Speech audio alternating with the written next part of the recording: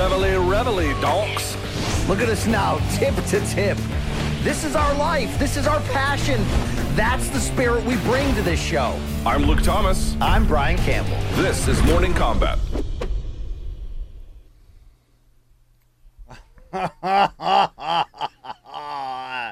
Yeah, it is. It is that time, right? Friday, September 17th, 2021, and you've stumbled into the greatest combat sports show, I don't know, ever, period, right? You hear? You like it? It's Morning Combat. My name is BC, the Brian Campbell, the beige kid with the BDE, CBS Sports, and Showtime, the employers that pay me. And you know my co-host. Today is his 9th wedding anniversary. We love this man. Or maybe that was Wednesday was your 9th wedding anniversary. That was Wednesday. I don't know much about your life, okay? In fact, I'm still getting to know you. This has been a rocky up and down marriage. But he's a fantastic fight analyst ready to set you up for the weekend to come. His name is Luke Thomas. What up, folks? What up? How you doing, BC? I'm doing great, Luke, because it's Friday. So you know what that means for our listeners? You make rapey voices? Well, that's part of the deal. But with their bitch slap rapping and their cocaine tongue, Luke, they'll get nothing done. They ain't got shit to do on this Friday, so they could be mine, and they will be today, watching this here show, Morning Combat, on the 30th anniversary, Luke, of Use Your Illusion 1 and 2, the seminal Guns N' Roses double magnum opus that was released at this time when I was in 8th grade. Did that move you at all? Not like it appears to have moved you. All right. No. All right, we're continuing where we were on Wednesday, which is this show just straight on into that iceberg, okay? We're having a good run. Let's hope the band keeps playing, though. The show is fine. The show is fine. We would like for you to like this video, to subscribe to the show, to continue our march to 100K and what we're doing over there on YouTube. Shout out to our audio-only podcast listeners. There's our social handles below to follow the Monday, Wednesday, Friday live show, the fantastic bonus content in between that you can find on youtube.com/morningcombat, including yesterday's Luke's live chat, my interviews this week with the likes of Ryan Spann, Lauren Murphy, and UFC Women's Flyweight Champion Valentina Shevchenko. So check all that good shit out. Enjoy that. Also, 30 days free of Showtime. Why wouldn't you? Go to Showtime.com right now. You want to see Yoel Romero's Saturday night Bellator debut. You can only see that on Showtime, so get your 30-day free trial. If you're not entertained, pound that shit. Pound that sand, okay? You know what I'm saying? Do that shit.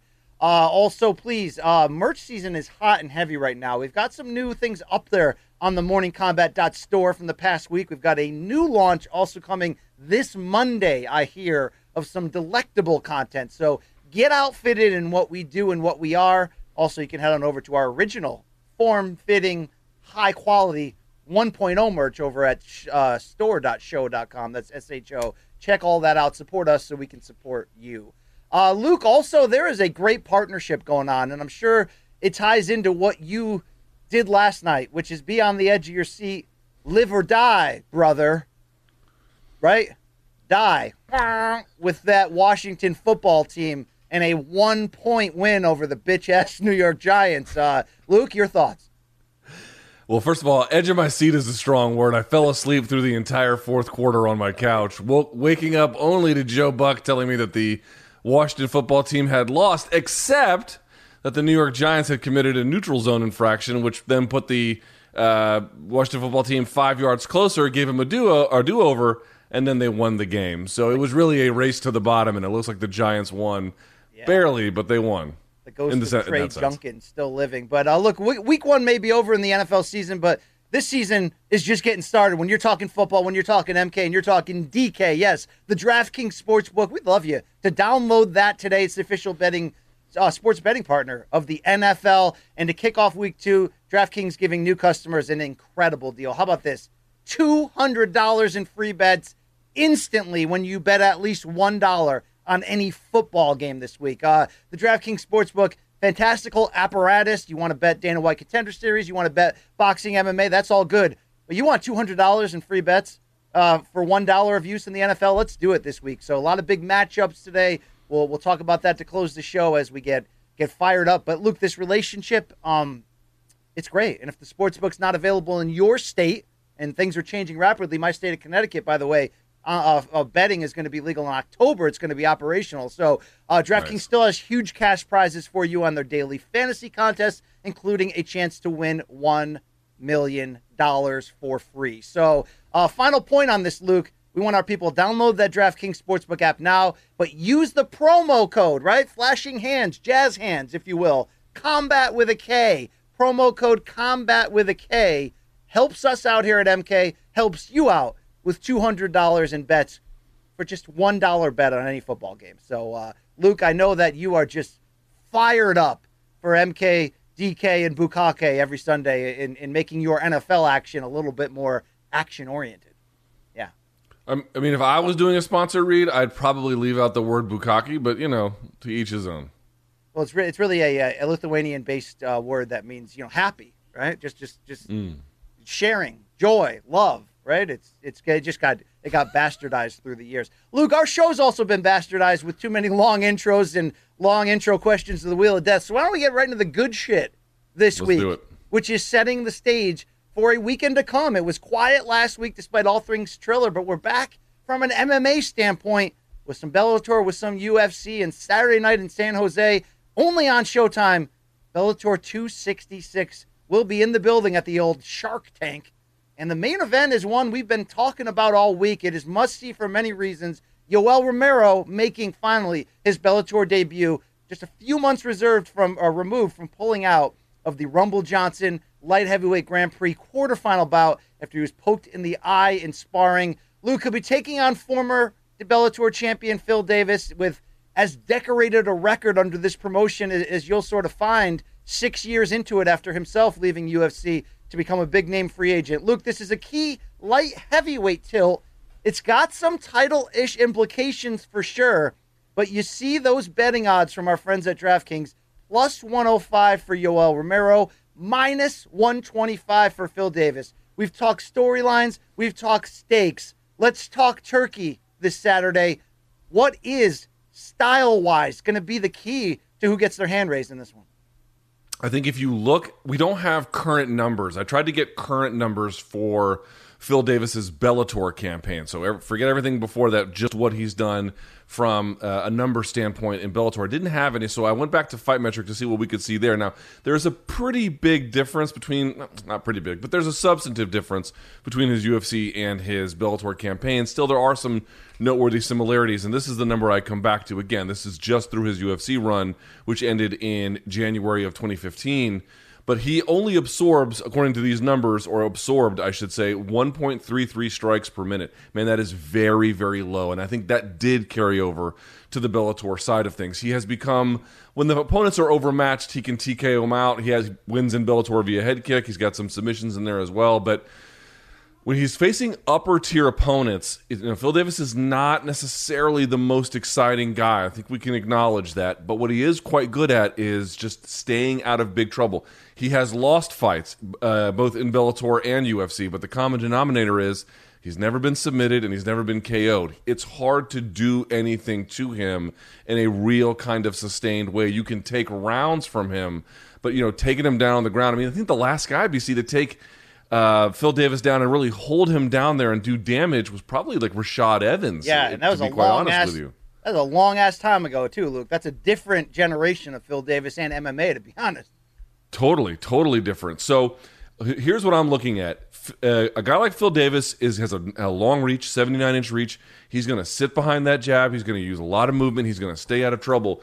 Really, this comes down to Yoel Romero. If you don't have the weight, so to speak, of the weight cut on you. You didn't have to lose all that. You didn't have to exert all that effort. You got that little 20-pound allowance there. You need to make something happen. He needs to find a way to force Phil Davis to fight him not at range. To the extent this fight takes place at range, minute over minute, round over round, it's not about that Yoel Romero can lose. And I don't think he can take and hold down Phil Davis, but, BC, if he can shoot and then bring the hands down and then go up top, create some chaos, push him up against the fence, just make him kind of react to these emergency situations, that seems to me a quite winnable path. But if he just plays on the outside like he did against Stylebender, honestly, man, I don't think he can win this bout. No, and look, there. I'm hoping for the entertainment factor that it does not become the latter, which you just mentioned. Phil Davis is so hard to look good against, so hard to hit and hurt cleanly, and he's a willing dance partner, Phil Davis, at going either the distance or playing out a long technical point battle. That's not a fight Romero can win, I think, right now for so many reasons. Luke, the questions are overwhelming that Romero's going to have to answer. The 18-month layoff. The first time moving up to 205 since 2011. The fact that he's lost 4 of his last 5, albeit close decisions against elite opponents. Also, Phil Davis has a 4-inch height advantage, 6-inch reach advantage. Davis never been a finish like we mentioned, but how about this, Luke? In Davis's last 17 fights, 15 of them have gone into the final round. 16 of them have gone into the final 2.5 minutes of the fight. 12 have gone the distance. 2 of those were first-round finishes when he fought in that one-night Bellator tournament to make his debut. Outside of that, and specifically his last 10 fights, he goes late into fights. The over-under, I think, on betting-wise on this for rounds is 2.5 minus 200. Dude, you got to take the over there. There's a lot of reasons why if Yoel Romero allows this fight to be anything resembling slow, tactical, or pushing it toward the scorecards, he has all those reasons to be in trouble, Luke. I almost want to tell you that although I believe the fact that this is a 3-round fight and not a 5-round fight is a big reason why the odds are so close, and then obviously Romero is a knockout threat to finish the fight with all 4 limbs at any point. That's why the odds are close. But separate from Phil Davis avoiding the big one, this is an uphill battle potentially for Yoel Romero. So, Luke, I want to ask this as simply as I can here. You said he's got to get inside and get underneath that jab and close that distance, no question. The 3 rounds means he can pour a little bit more out of the jug, so to speak, and not have to worry as much about getting gassed. But do you need to see that Tasmanian Devil, batshit crazy video game version of Romero that we saw in the Paulo Costa fight just 2 years ago to really feel like he's going to have a great chance to win this? I don't think he has to go that crazy, but maybe something a little bit more like the Machida fight. That's a common opponent that he and Phil Davis have. Granted, I think different weight classes, but Machida gave Phil all kinds of problems. I think Phil, correct me if I'm wrong, BC, I think Phil only won that via split decision, right? Because he sort of played more into Machida's distance game kind of situation. Whereas a guy like Romero was able, it took him a while, but was eventually able to pressure Machida, hurt him, and then once he was able to hurt him, finish him off in devastating fashion. That's really the key here. He has to find a way to ignite pull the spoon off the grenade, basically, so to speak, right? He has to find a way to just, I'm telling you, man, and this is the other part too, BC, we're not really talking about this, like the rounded cage. It's not exactly clear to me what difference, if major at all, there is between the Bellator cage and a flat paneled surface, whether it's 6 or 8 sides, that part's irrelevant, but it's a flat panel. I think it's a little bit harder to corner people. It seems it's a little bit more difficult to do, which means that's sort of another factor that a guy like Yoel is up against. So the thing I would say for Yoel is, to me, not every effort has to be successful. A guy like Phil is not so much of a counterpunching threat. Man, you got to get in his face and really, really make him nervous and work and backing up.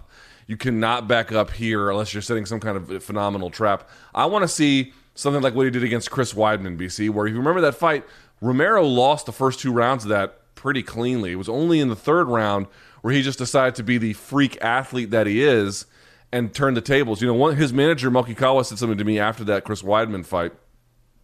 And it's pretty true. It's a pretty simplistic way of looking at it, but it's pretty true. He was saying that, like, you know, when the fight is calm and everyone is trying to, like, you know, mind their distance and work behind their jab and they're working their footwork, he's like, that's not really Yoel's fight. He goes, but when Yoel brings that athleticism to bear and, you know, he starts doing this number and he was just gesturing with his hands, he's like, it's over after that. You know, when he starts really, I don't know, almost experimenting perhaps in a way, but just, you know, he can't play the risk game like Phil can. So let's see who can do better.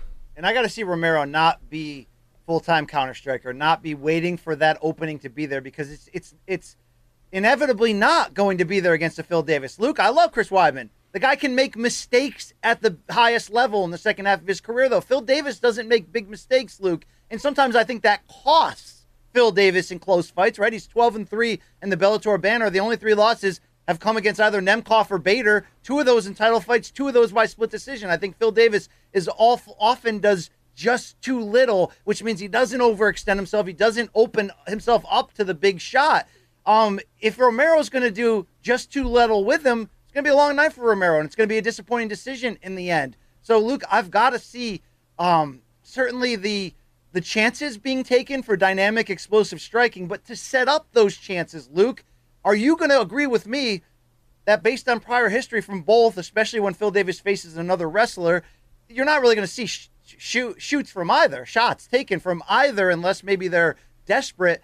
Do we need to see an early aggressive calf striking strategy from Romero to try to slow down a Phil Davis who might have the quicker footwork and might have, we know he manages distance so beautifully. Do you need to see something from Romero to set up these shots rather than every minute and a half we're just going to roll the dice and try something aggressive?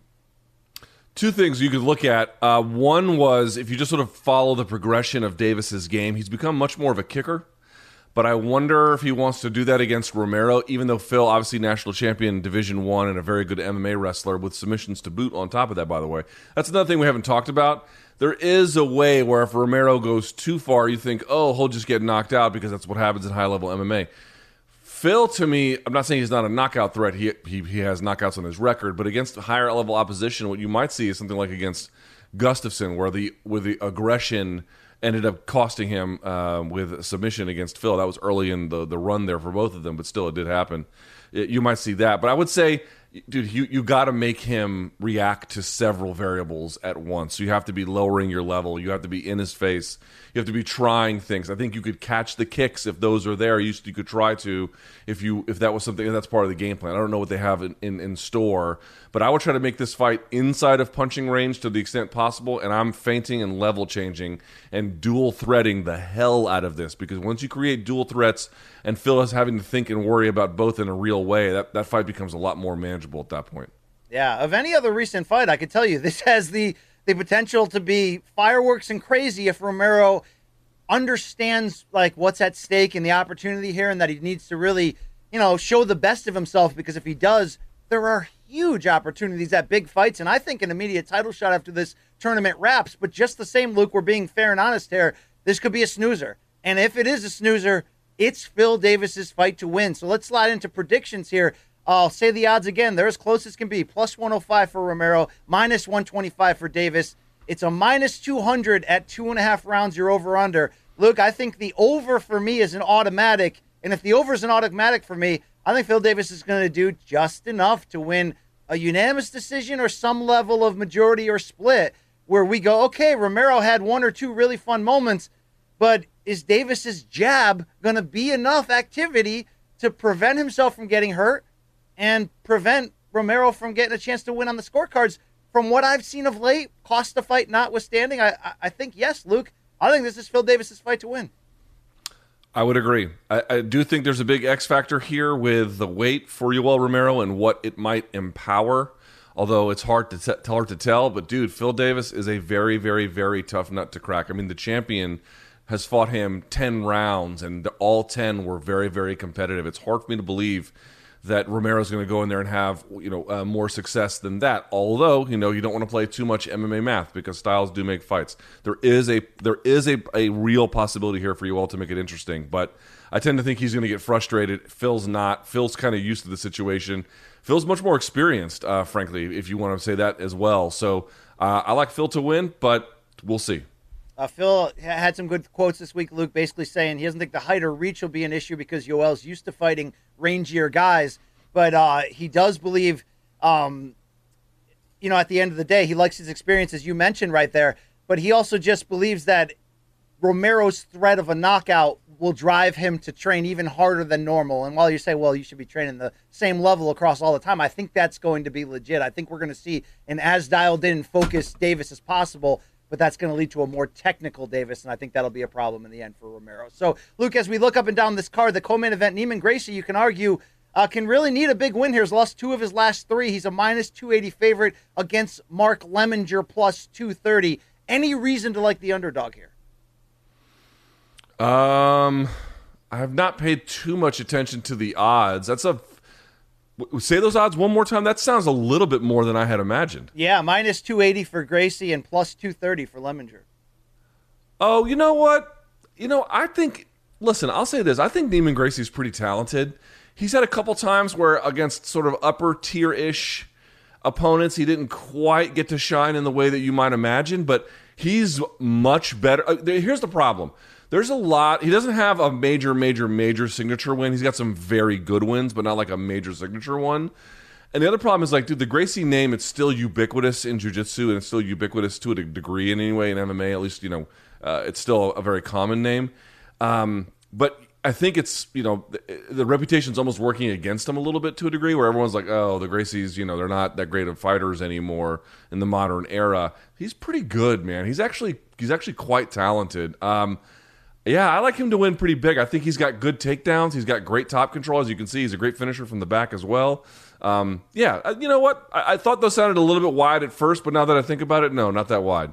Yeah, I didn't like his activity levels in recent decision defeats to Roy McDonald and Jason Jackson, but, he did submit Ed Ruth with seeming ease to kick off that World Grand Prix tournament, and then obviously retired John Fitch with that submission win. So this is a big opportunity because the Bellator welterweight division, it's fun right now. You got Yaroslav Amosov as your new champion, and we've got some strong contenders at the moment. I want to see if Gracie can put himself back in there. And Luke, also a featured bout, Alejandra Lara, who seems to grab a lot of our attention for various reasons. She does some thoughtful protests at the weigh-ins, Luke. She's a good-looking fighter. People tend to comment on that a lot. But, Luke, every time we've seen her step up, I feel like we've seen that there's, whether temporary or not, a ceiling. God, can I drop my phone more? A ceiling on how far she can go, Luke. Deanna Bennett is plus 135. Minus 160 is Alejandra Lara. I think she needs a big win, like a finishing type win, to keep herself in the conversation. I know she's lost to Alima Lay McFarlane in the title fight. She's lost to current champion Juliana Velasquez. And I know they were somewhat close, Luke, but I think I saw a fairly wide skill imbalance there. And I didn't love her against Watanabe either, as you're seeing in the highlights. Luke, where are you on the overall stock of a fun Colombian fighter? I think she made the right call, as we mentioned before, when she moved from Colombia to Mexico. That Mexican team that features so many top women fighters is probably a good choice for her. Certainly, I think that's their best chance to maximize whatever strengths that she has.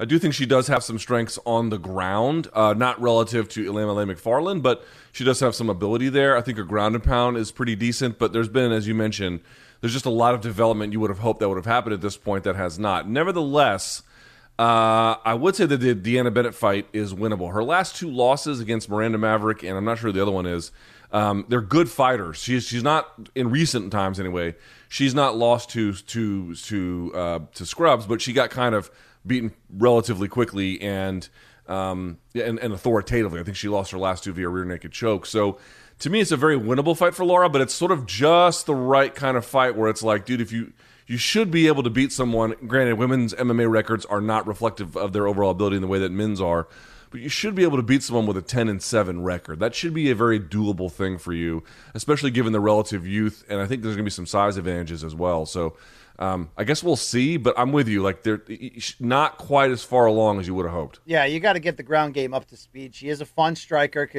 excellent at kicking, can put it together, and I do think she's got long-term marketing potential, which I think everyone sort of notices. So we'll see what we got there, Luke. Should be an interesting card Saturday night only on Showtime. Also Saturday, of course, our second topic, Luke. Let's set the stage for UFC Fight Night Las Vegas. We're a week out from the big pay-per-view of UFC 266, and your boy BC did drop a little doogie on this main event in terms of the strength, although Luke Thomas said this is a great fight. And anytime you get Anthony Smith, which is typically a main event and or even a title fight, Luke said it is must-see. I got to say, Luke, after interviewing Ryan Spann this week and getting to know the person just as much as the fighter and watching tape and stuff, maybe I was a little bit dismissive and condescending. But this is an interesting light heavyweight tilt just the same. Anthony Smith, a minus 165 favorite. Very close here against a plus 145 Ryan Spann, who's won 4 of 5 since winning his second chance at the Dana White Contender Series and getting into the UFC. That one loss, of course, to Johnny Walker, in which he dominated early and then seemed to just fall apart. Luke, the odds tell you this is more or less a pick-em. And when you look at the tape, Anthony Smith is on a 2-fight win streak, and, he only seems to lose to the best. He can lose disastrously, but he's tough as nails. He's pretty damn well-rounded. Where do you see any advantages in this matchup on paper coming into this? For Anthony. Sure. Yeah. For either. Yeah. So they both have noteworthy strengths and weaknesses. I'm going to say that the overall more talented fighter is, at this stage, Anthony Smith. They have a common opponent in Devin Clark, and Ryan Spann won, but it took him a little while to get there, whereas the guard work, and frankly the takedown and guard work and back-taking work, everything, for the overall grappling game, let's say, of Anthony Smith just ran right through him. It was straightforward. I think you can see Anthony Smith winning via strikes like he did against Crute. I think you can see it was injury as well, but still a pretty strong striking game. And on the floor he's got, and as I mentioned, very good jiu-jitsu. So to me, he's the more substantive threat overall. Where Ryan Spann makes things interesting is he has a much longer reach. In fact, you look at the reaches of the guys that Anthony Smith has lost to, they either match or exceed his reach. That's something to take to note of. Although in the Crute fight, you saw Smith with a very good jab. Still, he's got a long reach. He can be patient at times. That cost him a little bit when he wasn't against Johnny Walker, but he has still, in general, has shown pretty big patience. In fact, to the point of boredom in certain cases, like in the Sam Alvey fight. But he's very powerful. He comes from a great camp. He has a phenomenal coach. And he's a monster power hitter. He has a phenomenal left hook right straight, as you saw against Misha Cirkunov, and he's a devastating finisher when he has somebody hurt with strikes, right? So there's a lot to like in either case. It's just the issue for me is with Spann, what he's going to have to overcome here or not, but this is what I think he's up against. He tends to sort of stalk a guy with their back to the fence, which I tend to think he probably will get in the case of someone like Anthony Smith. But from there, he just kind of waits. He doesn't really create a lot of openings. He kind of waits for one to materialize almost in the counter-striking game, and then he'll kind of blitz there in the moment.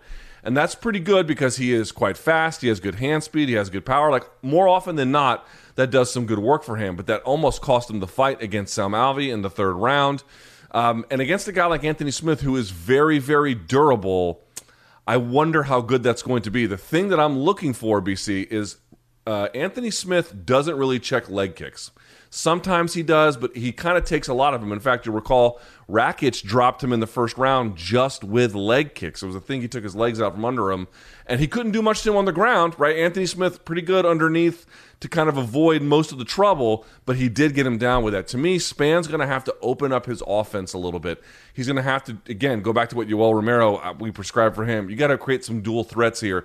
You got to make Anthony Smith get open, and then from those openings, use a more diverse striking game than just that left hook right straight, which is quite potent, but perhaps a little bit one note. So to me, the more talented guy, Anthony Smith, the more powerful athletic striker is definitely going to be a guy like Ryan Spann, and who makes the better decisions in between is what's going to decide. I think that's a brilliant way to look at it, Luke, because even in the two fights in which his two most recent fights, Ryan Spann, in which he looked great in spots, the opening minute against Johnny Walker and the opening minute against Misha Cirkunov, he had overly aggressive strikers coming at him. If you blitz Ryan Spann with that reach and that power and that 6'5" frame, he'll get you out of there. He'll hurt you like he did to both guys. I think you made a great point. The problem that he ended up submitting Devin Clark with somewhat relative ease when he finally got the position in the second round, but it took him a lot of pawing and backing Clark up to the cage. But to your point, not really doing anything with that position, being far too patient.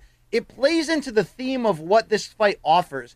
Is Ryan Spann for real? I think that's part of why me and a lot of people right away were like, this is a main event? Are you kidding me? But what this offers Ryan Spann is the showcase, the spotlight, the opportunity to beat a battle-tested guy who's always in main events to prove that he's ready to start legitimately competing for a title. He's going to have to be much more active, to your point. I like what he does on the ground when he finally gets it there, but I need to see some urgency. And Luke, I really enjoyed my chat with Ryan Spann that you can check out on youtube.com/morningcombat. He's a nice guy. Because I think not only is he a great guy, but I think he's one of those guys who personality-wise, he's got the Superman tattoo, but he doesn't overly leap into your living room and say, this is me and this is my story. Luke, he talked specifically about how free he feels the last 2 or 3 fights from some mental health things that he's overcome through therapy. And Luke, it's interesting, right? When you think about, we say with fighting, with which anything, it's 90% mental, right? We don't talk about that enough. And you think with fighting, well, if I'm angry, a lot of fighters come into the game, as Rashad Evans often tells us, from a sort of hurt, from a place of hurt, right? From a background that produced issues in you that you want to get out. So you're thinking, well, being hurt, being angry, that's going to make me a better fighter. But at the highest level, Luke, where there's so little that separates you, you're not always getting the best out of yourself. And Ryan Spann is figuring that out. The happier that he is now, he didn't want to get into the issues, and I respect that, but the happier he is now to release the issues that have been plaguing him in his life and be a more flowing, easygoing fighter, he feels like that's opening it up in terms of his offense. And Luke, I asked him specifically about this. His first 4 wins, albeit on the regional level, were all by submission. He still has more than double submissions to knockouts. He's got 11 career submissions, 5 career finishes, but the knockouts have come as he's moving up in class with the UFC, which you don't always see. And I asked him about that, and Luke, he said, I don't know if you've ever heard this before, but he said, I'm too nice of a guy. I would submit fighters early on because I didn't want to embarrass or hurt them when I had them in a compromising spot. And I had to be woken up in camp by a teammate to basically be like, you're so close to finishing all these guys. You need to bring the dog out of you. Look, I don't even think I've ever heard anybody say it like that, but he's found how to access that dog. And he comes in here, especially if you just watch the first round knockout against Serkinov, as a capable potential contender. I do it, given Smith's durability, I'd have to see Anthony Smith make a mistake or really come at him to be in that range. But this is going to test so many elements of what we talked about. Spann's IQ, his potential 5-round stamina in the main event. We're going to find out all those things we need to know. So at the end of the day, UFC, it is good matchmaking, even if I would have liked it, Luke, more in a co-main. But this is going to be a very interesting it's definitely a little bit better as a co-main. If there was like a really hot main event, I agree, but it's got some value. Well, Spann also talked a lot, Luke, about his life situation. We hear that a lot as fighters really try to get closer to becoming the 1%ers, the title contenders, the champions, the names who make the money. I asked Spann specifically, Luke, what is his motivation heading into this one? Let's hear what he had to say. But what is in your daily focus that drives you to be better? Taking care of my family, man. Like that being able to give my kids the life that I didn't have, and being able to change the life of the people that saw the things that we had to see, like my mother, my brother, my wife. Like, times are hard, and like I'm in a position now to change it. I'm in the process of trying to buy my wife a house. Like trying to get out the apartment that we've been in, 2-bedroom apartment with 5 people, man. Like, I'm 6'5". I need room.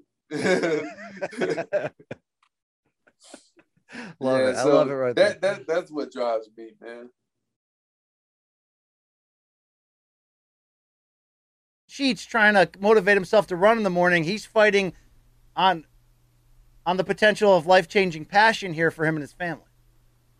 Yeah, he seems like a great guy. I wanted to laugh at the beginning there because you're asking him about, like, what are you focused on?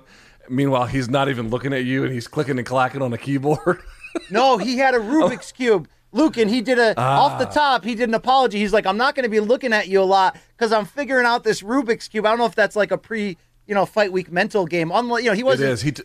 I watched his pre-fight scrum he did with the media. The Rubik's Cube is quite intentional. He keeps it around to just sort of get his mind off of everything else, which is fine. It's just kind of funny because I can't tell you how many times I've done interviews with fighters, like for my radio show, and you can hear them going through the drive-through and then opening their car doors like ding dong, and it just drove me nuts. Brought me back to that. But as you can see, dude, this is a humble guy.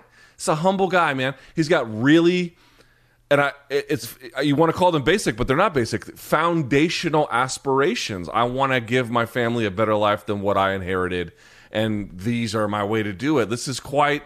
If you can't get on board with that struggle, man, this is not the sport for you, quite frankly, as an observer or even a participant in one dimension or another. Like, this is what the game is about. This is who the game, in many ways, is kind of built around in certain ways. So, to me, it's like, I think this is a very winnable fight for either guy.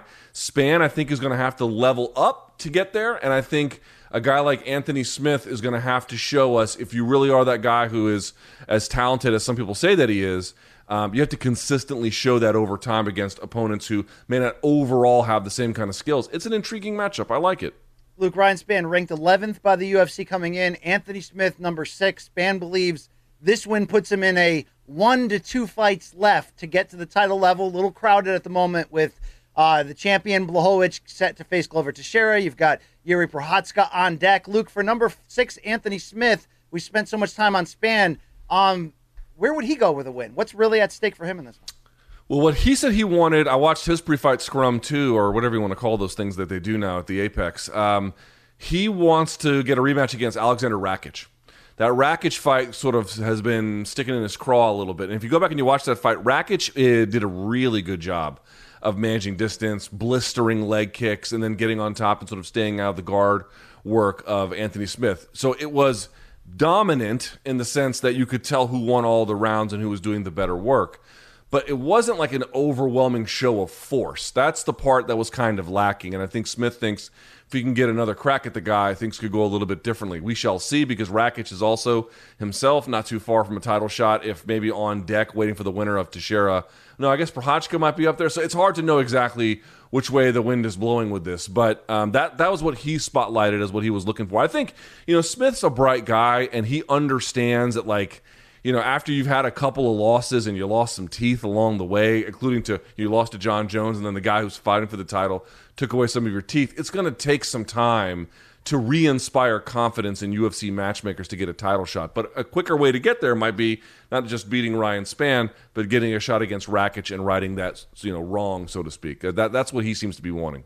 All right, the 5 rounds are going to tell us a lot about how good Ryan Spann is. Luke, how good is he? Who wins Smith-Spann with these close odds on Saturday night?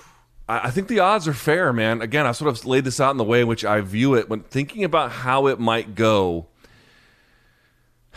I tend to think that we go back to the Trevor Whitman challenge, right? That's the way I like to call it. It doesn't exist in that way. I'm just giving it that name. But the Trevor Whitman challenge is when it comes down to the highest level or the highest level possible, what you're looking for here is who makes less mistakes. I think you could argue that there are plenty of mistakes either guy makes. They're not a perfect fighter. No fighter is. But I would argue that Spann has gotten into a little bit more trouble with some of the mistakes that he's made. Now, you might also argue those are mistakes that he made growing up in the game at this level, and that Smith's just had more experience, so he has sort of ironed out those things earlier, and in fact, there is no difference. That could be the case. Again, the odds, as you indicated, they're very, very close. But just based on what we've seen, I think that Ryan Spann is a devastating finisher. And I want to go back to this one more time, BC. We've not talked enough about it. Dude, both guys come from absolutely phenomenal coaches. Mark Montoya in the case of Anthony Smith, and then Saif Saud in the case of Ryan Spann. Dude, these are well-coached fighters. And in the case of a guy like Spann, having a guy like Saif Saud who understands what the mistakes might be. He knows his fighters better than we ever will. I know he sees them, and I guarantee they put a lot of work in. So, this whole thing could blow up one way or the other. But I just tend to think Spann showed a little bit more carelessness at times than Smith, and that might make all the difference at this level. Yeah, I think this is, as 50-50 in a while in terms of picking it, but I tend to lean on Smith the same regard. And Luke, as much as we play jokes around here sometimes, because you do love Anthony Smith almost as much as you love City Kickboxing, Big Booty Latinas, Abortion Rock, Danny Segura, and what's wrong with Danny? You freaking love Danny. I love him too. I'm just saying he's in your top 5 of most loved things. Do you remember you remember MySpace? You could have your top friends. I'd put Danny up there. It was Tom and Danny Segura. We know that. Shout out to Danny Segura, by the way, big fan. Anthony Smith is a good broadcaster, by the way. I want to give him that fight. I don't want like the hand tats as much because it's my own personal style, Luke. But he's a good broadcaster, and I think he's still good enough to win this fight. So I like him by decision to teach Spann exactly where he's at. Spann just 30 years old, though. We'll see what he can do with this win or lose, Luke, moving forward. Good fight. Luke, same division for the co-main event. Devin Clark, 2-2 in his last 4, including losses to both main eventers, taking on a man who you can argue could really use a big win so he could let out one of those large war cries like Luke did at the live show for us in MK in our 2-year anniversary. Jan Cutelaba. Luke, is Cutelaba just a fun weigh-in sideshow crazy man, or is he a guy who could potentially get closer to figuring out how to be a ranked competitive man here? This feels like a slot for him to showcase his potential upside if it's still in there. But Luke, on his run lately, which has included a pair of losses and a no decision, he needs to get back in that column. Well, it's a little unfair if you look at his record because he's got the 2 losses to Ankalaev. Now, the second one is entirely justified, but the first one was, it was just a weird, bad reffing situation. Here's what I think about Cutelaba. Luke, not a no contest, a draw against Dustin Jacoby. My bad on that. A draw against Dustin, who's massively improved. By the way, another Mark Montoya trained fighter. I think Cutelaba is probably most accurately viewed as the kind of challenge that a real title contender has to get through and show that they can handle in order to go on to bigger places, which is not to say that he's not a formidable challenge. In fact, it says he is exactly that. But you're asking me, do I see a realistic path for him for a championship opportunity in his future or anything even close to that? Probably not. But if you're not a very top-tier fighter, this guy's he's gonna eat you alive. That's the kind of thing he offers because, dude, one of the major challenges is, there's pressure in the fight game in terms of guys cornering you and then whatnot and doing everything behind it. And then there's the insane pressure. And unless you have the kind of skills like, for example, a Magomed Ankalaev has, it's going to be a hard day for you. So I view him best in that sense. And a guy like Devin Clark is not the same, but is typically the kind of guy who likes to apply pressure himself. He wants to get the takedown. He wants to lead the dance. He wants to sort of set the tone there. So you're going to have 2 Rams just running into each other, both in need of a win. Both are good fighters, but in the case of Cutelaba, since you asked, one never knows. You don't want to bury fighters before their careers are over, but I just don't quite see enough development there for make me think he can challenge the top tier of that division. It's an interesting fight, and the odds reflect that when you've got Devin Clark, a plus 120, close underdog, minus 140 for Cutelaba. Luke, I think at this point, Clark may be the more well-rounded, skilled fighter, but I think Cutelaba still has the much brighter top end in bright spot. I mean, when you consider Clark is just 6-5 in the UFC, all 6 wins by decision, he's good, Luke. But I don't see a lot of flashes of great. Now, have I seen that consistently from Cutelaba? No. Sometimes it's a little bit more of the bark than the bite. The bark does get you in the building and close to the TV screen. This is an opportunity for Cutelaba to change his fortune moving forward because, Luke, if he can't beat a Devin Clark right here, and it's no gimme, the odds are telling you that, he may be just another guy. So that's going to be an interesting fight in that regard. Luke, not the deepest card, but a couple names worth mentioning, and you said it earlier this week. You've got Arman Tsarukyan as the guy you're focusing in. I don't even think that's on the main card, right, Luke? That's the no, it is. I'm sorry. It's in the midst of the 6-fight main card on Saturday night. A lightweight bout with Christos Giagos. I'm butchering everyone's name, Luke, because that's how I was raised. But Arman Tsarukyan, a minus 700 favorite. Yet it seems to be right on, Luke. Yeah, Arman Tsarukyan is a fucking beast. I'm just going to say it to you plainly as I can. This guy is an absolute savage, and he's not far enough along to declare this very true.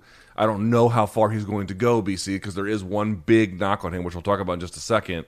But the good side is that this guy has all the goods you think to potentially become champion. I mean, he really is that talented. He's that young. He's that athletic. And in the department that sometimes seems to matter the most in MMA, the wrestling sort of grappling department, he is better than most of his peers already. The one big knock on him is not that he can't beat a lot of these guys. I think he's probably going to beat Giagos from pillar to post. The issue is that he doesn't have a lot of finishing skill. He can ride out the rounds dominantly, but he never seems to push, at least not recently anyway. He doesn't seem to push the fight along in a way where the danger and the damage is increasing as it should be over time. He keeps a pace on them. It's like the runner who just, if you're running a race, they're just constantly in front of you and you can never catch up no matter what you do. And that's you can do a lot with that. But the driving of the stake into the heart, that's the kind of part that's missing. That's why I think they're still slow rolling this guy just a little bit, right? Because you've beaten guys like Davi Hamosh on the ground. You've beaten Frivola and other ones as well. He's got some of the skills. Let's see if he can turn that finishing corner, or at a bare minimum, even if he doesn't get the finish, BC, just show that you can increase the level of danger as the fight progresses, given that you have such a lead on these overmatched opponents. That's what I'm looking for here. The win or the loss to me is not really in play. How much can he hurt this guy to the point where he either gets the finish or gets damn close in the process? Yeah, they say be the hammer in life, Luke, not the nail. Tsarukyan, straight from the He's Smesh a Factory, hammer. right? He is a hammer. Is he from the Smesh Factory or an associate Smesh Factory? He's Armenian by nationality, but I think he is mostly out of Russia. And I don't think he's part of the Dagestan Russia crew. I think he's more of a satellite factory, but they still smash just the same. Dude, anybody, listen, if you're from Georgia, the country, Armenia, Azerbaijan, Iran, Dagestan region, Chechen region, dude, they're all hammers over there. Yeah. All of them. Old country way, as the Iron Sheik would say. You know what I'm saying? Yeah, indeed. Luke, he's the biggest favorite on the card. The second biggest favorite is Montel Jackson. I asked this, Luke, because Cheyenne Bays has gotten us talking a lot about fighter pay and her story. Well, her husband, JP Bays, is back in this bantamweight tilt as a huge plus 450 underdog. Am I wrong for watching this mainly for the soap opera part of seeing if JP can fight like a maniac and bring some more finances to that household, Luke? They've got. I'll tell you what's kind of interesting. How about this? How about the size differential? So JP Bays is 5'5", Montel Jackson 5'10". That's going to be fun. But this is, of course, the more interesting one. JP Bays, I can never pronounce that name correctly, 67-inch reach.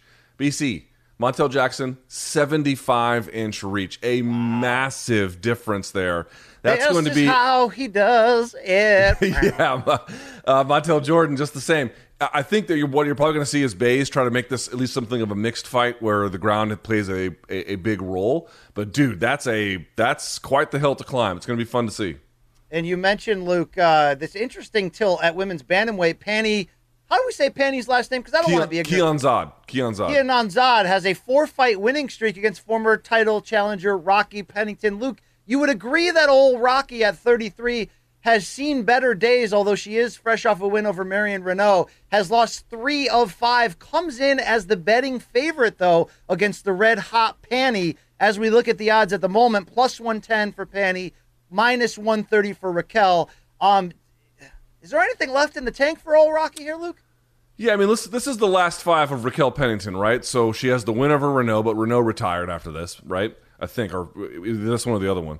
That she lost to Holm. Okay, I mean, that's fine. Holly Holm's still quite good. She has a win over Aldana. That's pretty impressive, even if that fight was, I think, a little bit closer than just sort of stating it outright.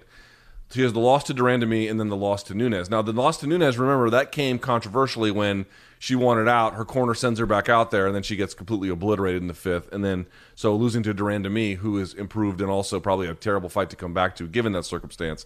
Whatever. Here's what I would say. I thought she'd be like done after the Durand fight, and then she's shown a little bit of life left.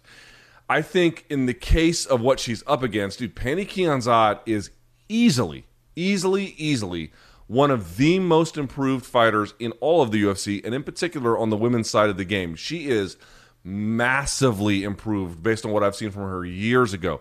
Much better boxing. Her jiu-jitsu has come a very long way. She knows how to win rounds. She knows how to manage a fight, and when there's a finishing opportunity, she seeks it as well. I have been extremely impressed with the work that she has done. So to me, it's like you got somebody who is just now figured out how to put it all together and is really showing very impressive results against someone who has, been pretty close to the mountaintop and had a lot of struggles. Just based on that alone, I kind of expect Kianzad to win.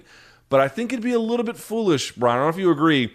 Pennington still shows glimmers of ability and glimmers of, really kind of getting after it a little bit. And that will make it a little bit tough for Kianzad. But skill for skill, durable. I think Kianzad's just better. And Rocky's very durable. And look, you don't see a lot of finishes in the women's game statistically compared to the men, and seemingly not a ton of bantamweight. And, even Pannie's win streak has been all decision wins, albeit, against faded former contenders and the likes of Betch Correia and Alexis Davis and a good win over Sijara Eubanks in that run. But this is going to be interesting mostly because this division is void. Luke, we're void of names worth talking about. We want Aspen Ladd to get back in the mix and show us what you got. We want to, we're going to keep retreading GDR and Holly Holm. I mean, so if Pannie can win 5 in a row, these are an escalation in the types of names she's beating at least. So I got my eye on that one. And also, Luke, just added to the card to open up the night, a women's flyweight tilt pairing, Emily Whitmire as the minus 120 favorite.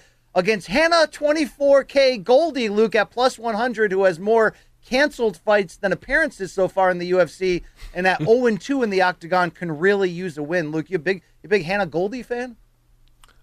She's got some ability, but she's lost her last 2 of the 3. She's like the female Sean Shirk, Luke. She's like who? Right? Hannah Goldie. She's the muscle shark? Nah, I wouldn't go that far. I wouldn't. Fights like it. Huh? She fights like it. Sean Shirk had dominant takedowns for his era. I don't think that's quite true. But in any case, if you look at who Emily Whitmire has lost to in Viana and Hebas, she's lost to somewhat better competition. So this is a tough one. I don't really know which way this is going to go. I think we ran into Emily Whitmire at High Rollers when we went there, BC. Did. Yes, we did. We ran into a few gimmicks too along the way too. They're just putting them in your hand, right? I don't know what you're talking about. We also ran into Jake Shields, and then he just sent you to hell on Twitter today, Luke. So in that same conversation, he also told me he likes to fuck around on Twitter and social media. So, what am I supposed to do? You want to get mad about it? It is what it is. Luke, this is the MMA Hardcore Special today. We're not talking Paul Brothers. We're going deep on this card. Quickly, Joaquin Buckley, Luke, fresh off getting head kicked by Dick Rico. I want to see, as a minus 210 favorite, the highlight reel specialist himself, if he can bounce back big against Antonio Arroyo. So that's got my eyes on that one, Luke. Fair enough. That's a good one to pick. Mostly, I'm the Arman Saryukian one is the only one that I really am just desperate to see. That's the one where I really want to see if this dude can start turning some corners, because if he can, I'm telling you, he is going to go very far. All right. Well, speaking of going far and then saying that's enough, Luke, we've got a pair of high-priced, big-name fighter retirements in the last 24 hours. So let's give them their flowers right here, Luke. Big news this week. 4-time UFC title contender and longtime flyweight veteran Joe Benavidez calls it a career, Luke, a 28-8 record. Also Carlos Condit, but let's start here on Joe B, Luke. As classy and as regular a dude, Jiu-Jitsu, as you can find in this game, and consistently, Luke, one of the best in this sport. Just, you hate to say it as the first line of his obit one day, never got over that hill, but boy, did he go out swinging in trying to do so, Luke. He was one of the faces of this division since it was first launched. Demetrius Johnson was sort of that boss at the end of the video game he had problems getting over. But you look back at an incredible career, a fight of the year victory over Henry Cejudo. Joe B was as good as it gets in this game, Luke. How will you remember Mr. Olivi in this case? Yeah, I mean, I can't say enough good things about him. And I said this in the live chat yesterday, BC, which is worth repeating. We measure greatness a little too limited in MMA, where it's okay, we'll start with who was champions and then we'll go from there. But you can't convince me that his resume isn't better than some people who wore hardware around their waist. It just was, in part because for a long stretch of his career, he wasn't even competing in his normal effing weight class.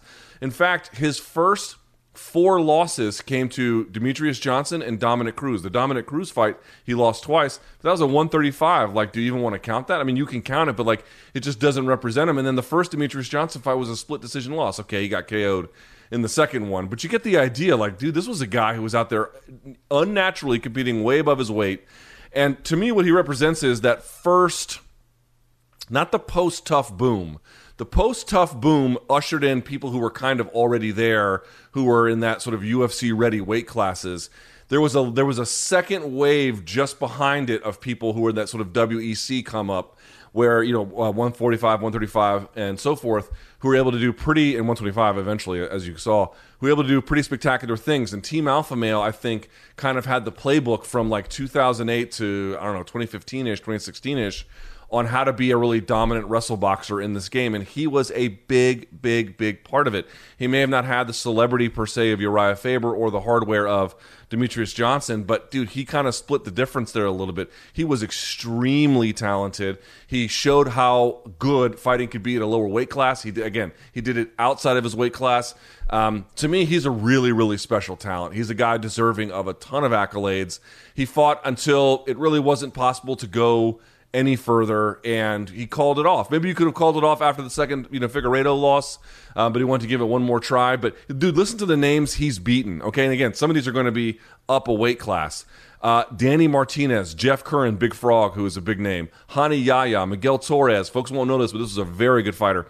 Vagny Fabiano, Ian Loveland, Eddie Wineland, Yasuhiro Urushitani, who was a dominant force in that weight class over in Japan until they brought him over. Ian McCall, Darren Yuyan Oyama, Jussier Formiga, Tim Elliott, Dustin Ortiz, John Moraga, Ali Bagautinov, Zach Makovsky, Henry Cejudo, don't forget that.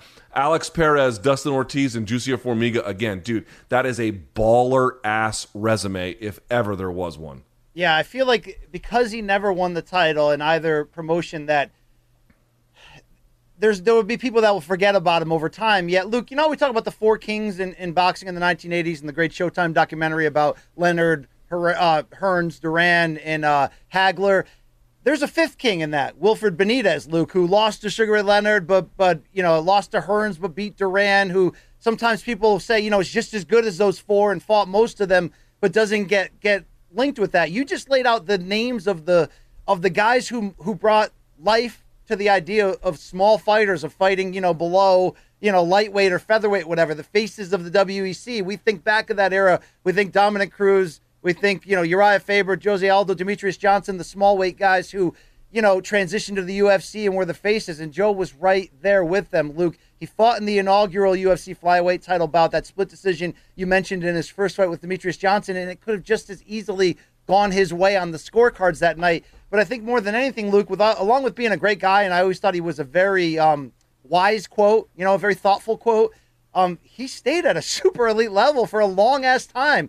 He's 37 years old. He walks away on a 3-fight losing skid, yet, went for it twice against Figueiredo and, was in that Askar Askarov fight and, given everything he had left. So he was able to keep it at a high level for a long time. And Luke, considering he's been more or less on top for a long-ass time, he was one of the first really, really well-rounded, perfect sort of fighters in that regard at an early time as people were rotating from specialization into being complete mixed martial artists. I always thought he was a threat in all aspects of his game. He changed with the times in that regard and stayed up very high. And sad to see him go, but it seems like the right choice, Luke. And I don't want to... I would challenge that a little bit. I think you're right, BC. You're absolutely right that, again, he started making a name for himself in a big way around 2008 or so. And those guys out of Team Alpha Male, I think they wrote the book for that era on wrestle boxing. They really did. No one did it better than them, particularly in those weight classes. They had a game kind of perfectly situated for their body size.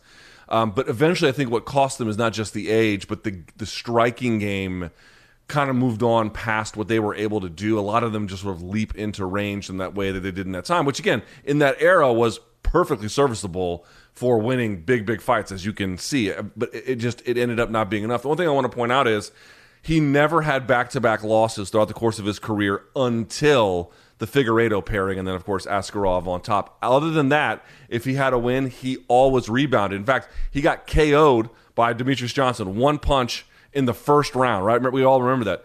After that, he went on a 1, 2, 3, 4, 5, 6 fight win streak, which included Tim Elliott with the guillotine choke, where Tim had to tap with his feet because he was getting guillotined from mount and his arms were completely closed.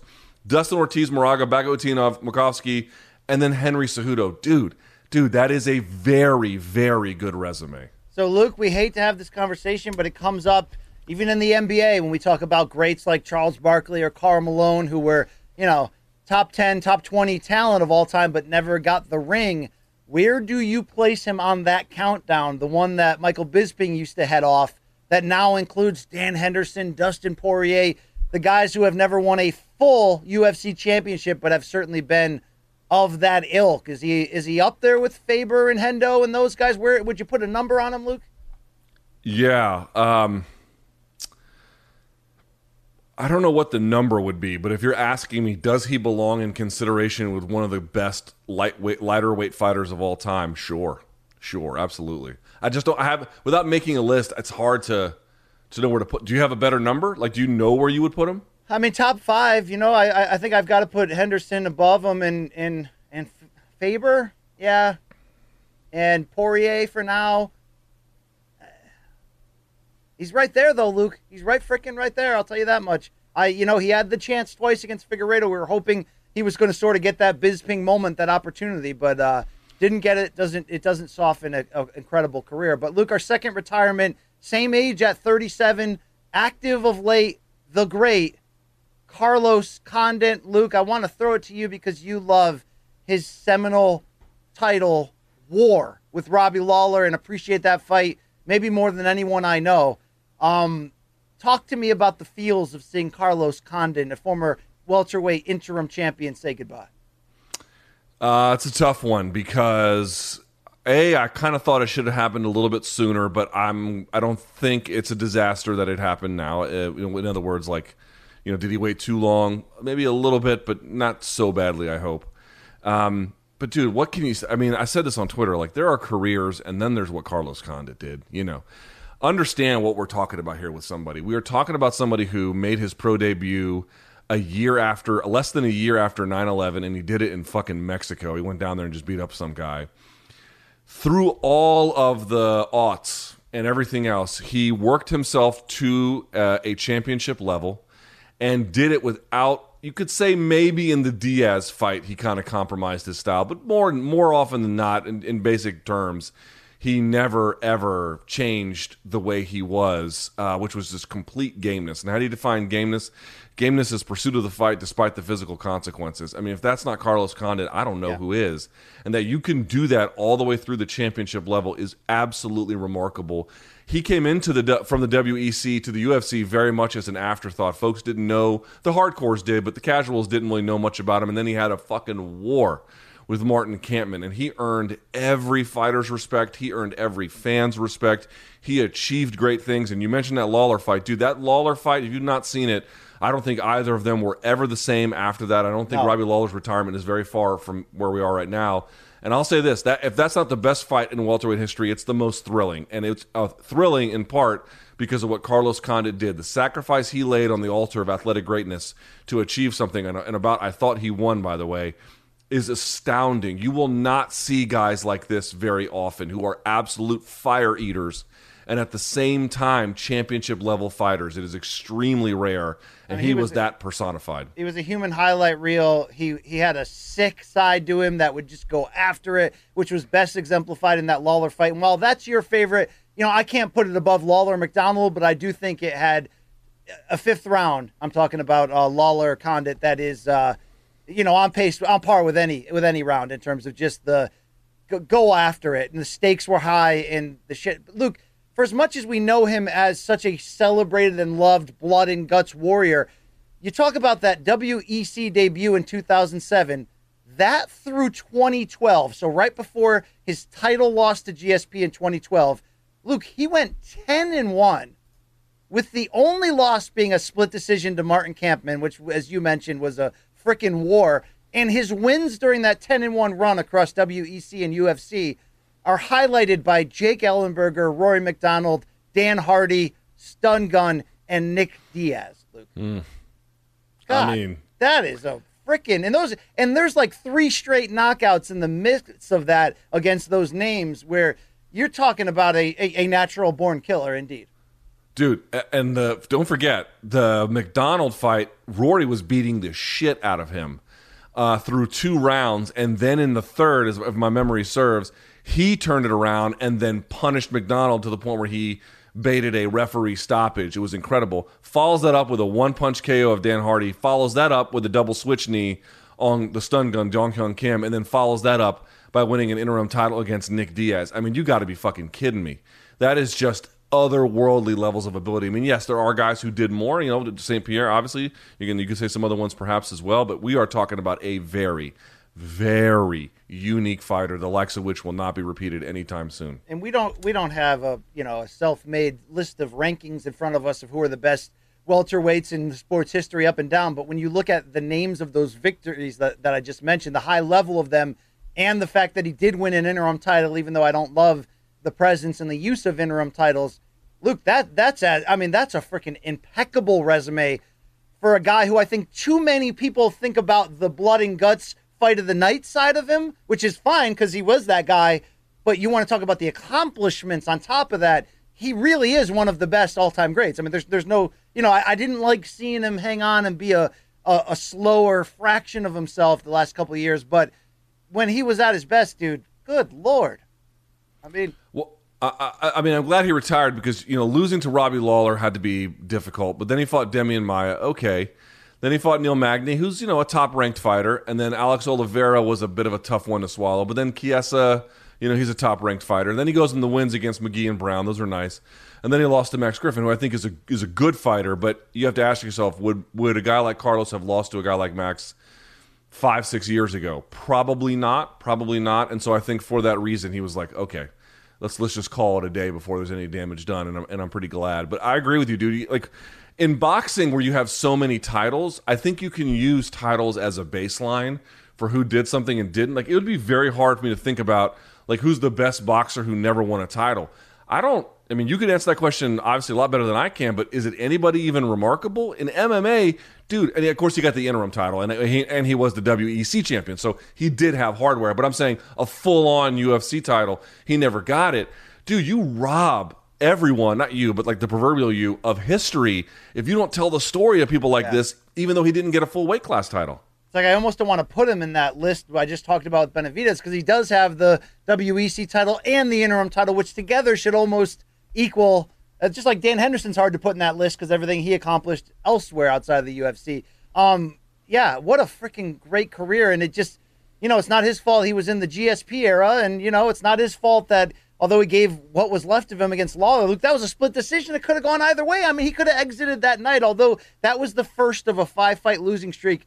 Probably justified, justifiably given the damage, but he could have just as easily been the champion that night. So what a remarkable run, 32-14 for the 37-year-old to walk away. But that almost doesn't really matter in the end, Luke. It's what he left behind. An ambassador too for what the UFC was really, marketing itself to be. And also, like if you just look at, if you look at like where he fought in the early stages of his career. He tells the story of MMA at the time. Like, he had a lot of regional fights in the New Mexico area, and then he got really his first big start in Japan. This was in 2005. Dude, Japan had a massive MMA scene at the time, and then he went in his real big introduction to the big stage. You could maybe say the Kitawaka fight he had in Pancrase, but I would argue it'd be the Rumble on the Rock, and where he beat Renato Verissimo, who was, folks who may not know, that was BJ Penn's jiu-jitsu coach for a long time. And then he triangled Frank Trigg. He did lose ultimately to Jake Shields. Obviously, Jake Shields is very talented. But, that's when he announced that he was a player among the top welterweights in the world. And so he went and ended up in WEC not too long after that, after returning to Pancrase. So, it's just an interesting way to look back in time, so to speak. And he was at his best at that point, right around the WEC merging into the UFC, where the sport had really started to make major inroads in the mainstream. And Luke, I just remember like the kind of tough dudes with tats and an Affliction t-shirt and a chain that listened to like, early 2000s hard nu metal NU. Those guys, Carlos Condit was their favorite fighter. Like, no question. Every guy you ran into like at a bar who you could tell like fights and you talk to him, and dude, he was every single one of those guys, rightfully so. Just an absolute badass favorite fighter. It seemed like people were either a Cowboy guy or a Condit guy back then, Luke. The real fans, Luke. You know what I'm saying? Kind of interesting they never fought, Yeah, that is very interesting. Luke, we talked flyweights with Joseph Benavidez' exit from the title picture in the sport altogether. Let's talk flyweights again for topic 4, because this slid in our DMs this week kind of out of nowhere. UFC 269 on December 11th. We're going to have a trilogy title fight when defending champion Brandon Moreno takes on Davison Figueiredo for the third straight time. Luke, I've seen polarizing reactions to this online. What is your reaction? Because I'm very surprised by this. I was surprised at first, but then I thought about it a little bit, BC. Tell me what you think. This is the way I looked at it. One, this has a real boxing feel to it. You ever notice, like, sometimes they'll just pair two fighters in boxing together because they kind of just do good business, or the fights themselves, like, they just seem to go well. Like, ask yourself this. Did Pacquiao and Marquez need to fight 5 times? Like, they didn't need to fight that many times. I know early on they needed to because there was a lot of controversy about the way that the fights went in terms of the judging and whatnot. But, like the last two, you probably didn't necessarily need. They just kept making them because, to your point, Luke, the fourth one, which was the best one by far, in my opinion, there was a lot of columns written that this was customer fatigue. We don't need it. We've seen it enough, blah, blah, blah. Right, exactly. But sometimes you can just pair them up a little bit. Now, I also made the point where it's got a little, BC, before you kill me for the comparison, a little Vasquez Marquez in it. But obviously this is different because it's just the one major weight class title, and so the stakes are significantly bigger. And so for that reason, you would imagine there'd be more discretion given to the matchmaking. Still, you can't tell me that the fight's going to be bad. I would be hard-pressed to make that argument. I would have liked to have seen a fresh contender roll through. I think most of us would have. But the way they explained it was the guy who was there, Pantoja, is not going to be ready, so they just had to find someone else. You could have maybe said Askarov. Okay, I don't know why they didn't go that direction, given that he had the win over Benavidez. But at the same time, maybe they don't think he's ready. Maybe they think he needs another win. Whatever the case, it's kind of fun. It's kind of different. I guess I don't love it, but I definitely don't hate it. Okay, here's why I don't like it. And it's really hard to say you don't like it when, to your point right there, these guys make great theater in their first fight. If it wasn't for Joanna and Wei Li, would have been the fight of the year. I mean, the reason why I don't like it is this. I think Askarov is more than deserving. And the fact that Moreno just finished Figueiredo. So you're asking your champion who fought 5 rounds life and death with Figueiredo, and you could have argued he deserved to have won it. You ask him to run it back a second time, he does. He finishes Figueiredo dominantly, and it's this great story. And now you're asking him to do it again? I almost feel like Figueiredo, he was a great champion in that short window. And he's a badass, and he's one of my favorite fighters, Figueiredo. But he didn't have the kind of decorated title run where you're like, no, he deserves this. Or even though these guys made 2 good fights, were really one amazing fight, and then the second one was fun but quick, somewhat quick, I don't think it was like, we need to see this third one. So when I look at Askarov, Luke, what is he, 14-0-1? 3-0-1 since coming to the UFC? And that only blemish, if you call it that, a fight of the year contender split draw with the current champion, Brandon Moreno, in 2019? Like, it just makes more sense than anything that this guy is atop your rankings that he would get next. He already proved that he can push the current champion, and he just retired Benavidez and had won a fight over Pantoja, a top contender before that, and had won a decision over Tim Elliott, a tough out before that. So I don't think anyone else deserves this more than him, and I'm not fighting this battle because I'm an Askarov super fan, even though, Luke, I'm a card-carrying member. You better believe that. So then, hold on, but then answer the question then. Why do you think they passed over him and they identified Pantoja as the guy? Marketing. Here's what it is, Luke. This card is December 11th in Las Vegas.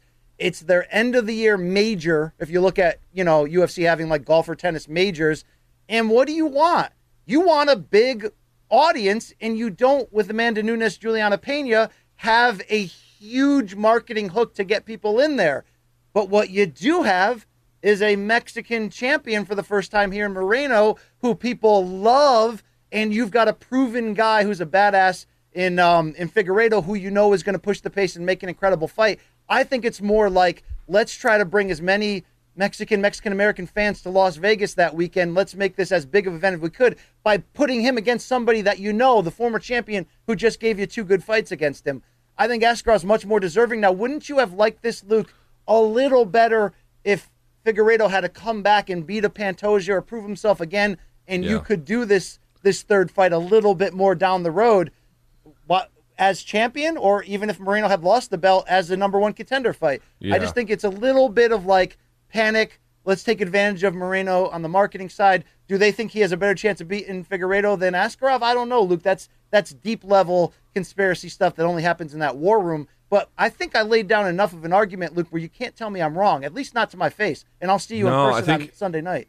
No, I think you make good points. I think that's a great point. I hadn't really fully considered the depth of where they were putting this and what that might mean. Also, again, I don't know if this is the case. Correct me if I'm wrong. So Zhang Weili, she wins the title and then loses it in her subsequent bout. Now, granted, there was the pandemic in between or something to that effect, right? She didn't have a clear title defense, and they were hoping you could, like, okay, we got a Chinese champion. This is going to be our key to unlock the market, which of course we know is, if not the guarantee, your best chance of unlocking any potential market. They finally got a Mexican champion. He just beat this guy. It was exciting.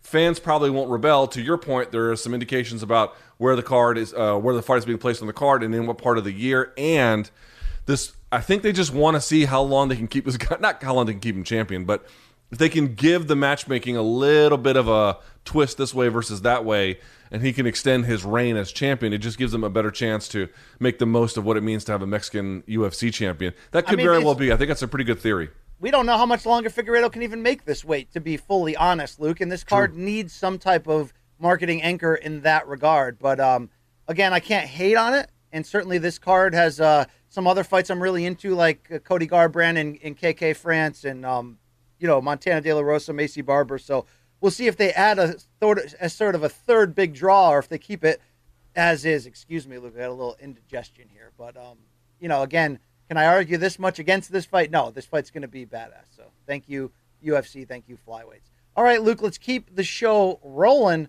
Our final topic is a very interesting one from, I was going to say down under. Not down under, but far over. Singapore, one championship. Luke's friend and accounting major Shatri Sidyongtong appeared on Luke's other friend Ariel Helwani's MMA Fighting MMA Hour show and had a big announcement, Luke, and I'll tell you, it's pretty damn unique. A mixed rules fight for 1X on December 5th. They're calling it 1X. What does that signify, Luke? Their 10th card? 10th anniversary, I feel like. 10th anniversary of their promotion. And here's what it's going to be. Demetrius Mighty Mouse Johnson, one of the all-time greats, fresh off his loss, though, in a title bout with one championship against, I want to pronounce this right, Luke, because when I see it, I see Rod Tang. But this guy, Rotang, is an absolute beast of a brawler, fighter, warrior, Muay Thai machine. This will be a mixed rules bout on December 5th, a 4-round fight. 2 of them will be Muay Thai rules. 2 of the rounds will be MMA rules. They will be alternating 4-ounce gloves for all of them. And a pretty good card on top of that, Luke, with Bibiano Fernandez defending his bantamweight title against Hands of Stone John Lineker. Love it. And a featherweight title bout between Ton Lee and your boy Gary with 2 R's, Tonin. Luke, how do you react to this interesting style of matchmaking for Mighty Mouse? It's different, but it's not highly unique. This was already done, I think, either by Dream or Pride. I forget who did it at the time. I guess Pride had already closed up shop, so it had to be Dream. I mean, with Shinya Aoki? Shinya Aoki did it, yes, against, I forget his name, the guy who was a cosplayer, and he ended up winning, I think, inside the MMA portion of the whole thing, which made it so funny. I remember when that happened, and people hated it at the time, but it was part of sort of Japanese New Year, if memory serves, and so a little bit of craziness, a little bit of showmanship goes a long way. This is sort of out of that playbook. Listen, I think that the people who run one championship, they don't love anything more than hemorrhaging money and then not telling the truth about it. But aside from that, their product is pretty good for the most part. I kind of like it. Is this my favorite thing in the world? Well, I don't know about that, but they're making, I think, mostly effective use of their roster. Mighty Mouse did lose his last bout pretty convincingly, or I think he got stopped. So they're looking for like an interesting way to make use of him, and make use of Rod Tang, and then go from there. And this is a decent way, I think, to accomplish that. That's an interesting bout. I think fans who like one championship will probably like that a lot. And I'll also say this: there are pluses and there are minuses to the Athletic Commission controlling the fight game model. One of the downsides is that getting rule innovation in place and moving is very, very difficult. One championship doesn't really have that. It's not to say that they couldn't get this fight done under a commission model. They probably could, but it would take a lot of extra work. They have a certain nimbleness, I'm pointing out, BC, to make changes to their product and bring it to the marketplace that differentiates it in a pretty easy way.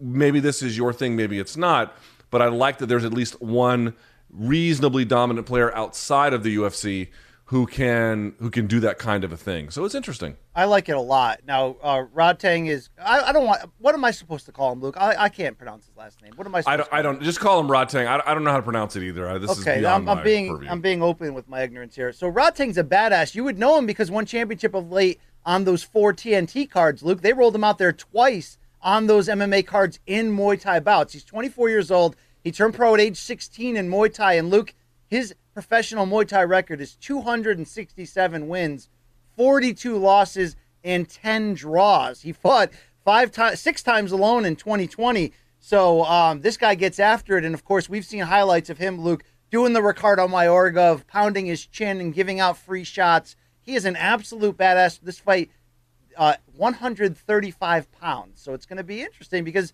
Demetrius has got a lot to prove coming off that loss. And I want to see how these styles and these round rules changes, brings in on here, Luke. And I think seeing John Lineker in a title bout against Bibiano Fernandez as sort of a pairing with that is smart matchmaking here from one. Luke, we are quick to criticize Chatri and his celebrity apprentice turn, but I'll care about this on this night. All right, this is they took it's not Triller level expired food, but I'm into it, Luke. We should also note that we're talking about one matchmaking, but there was a report from Bloody Elbow this week digging into the finances of one as they've looked into it over the course of the years. This is the most recent one.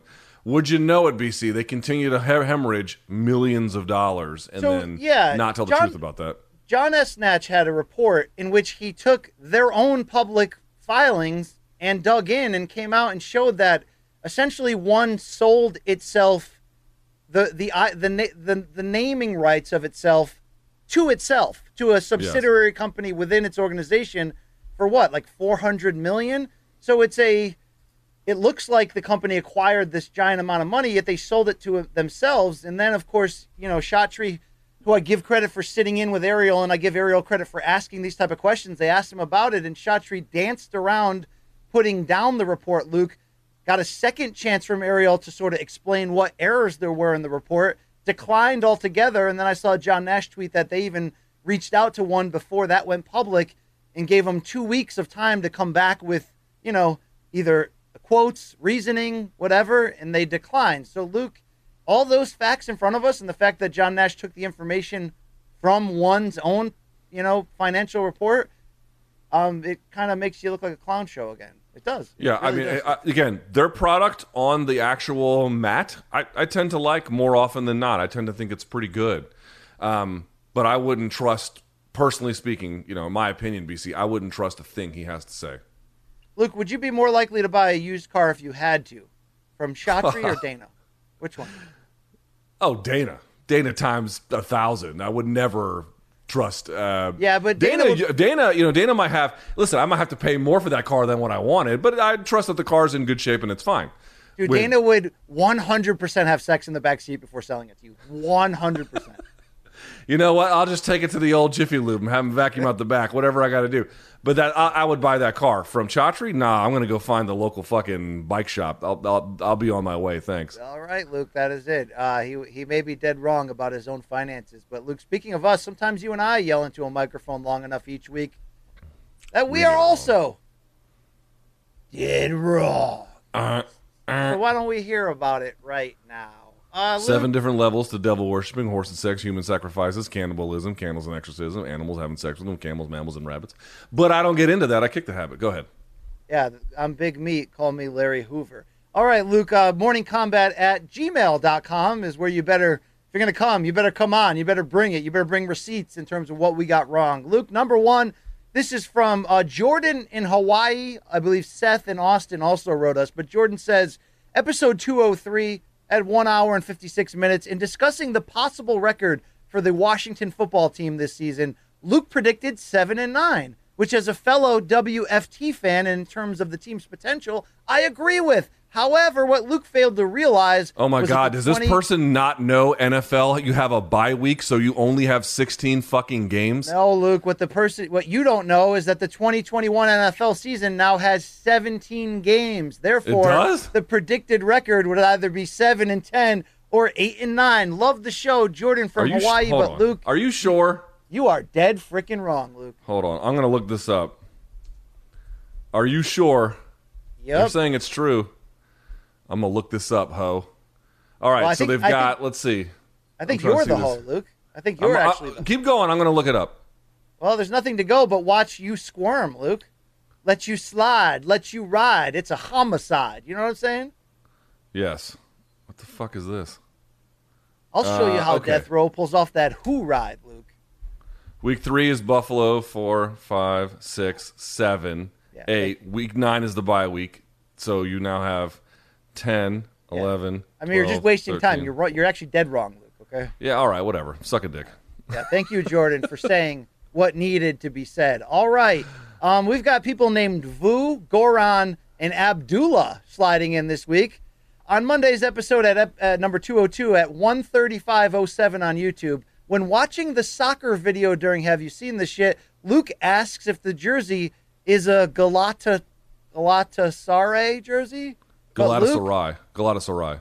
it is an AS Roma jersey for Maryland. Hey, it's Kaylee Cuoco for Priceline. Ready to go to your happy place for a happy price? Well, why didn't you say so? Just download the Priceline app right now and save up to 60% on hotels. So whether it's Cousin Kevin's Kazoo Concert in Kansas City, go Kevin, or Becky's Bachelorette Bash in Bermuda, you never have to miss a trip ever again. So download the Priceline app today. Your savings are waiting. Go to your happy place for a happy price. Go to your happy price, Priceline.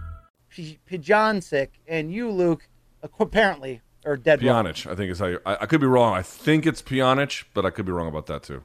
Okay, that's wow, Luke. There's over 2 here to start off. Wow. Okay. Motherfucker, are you under the impression you haven't had some doozies here?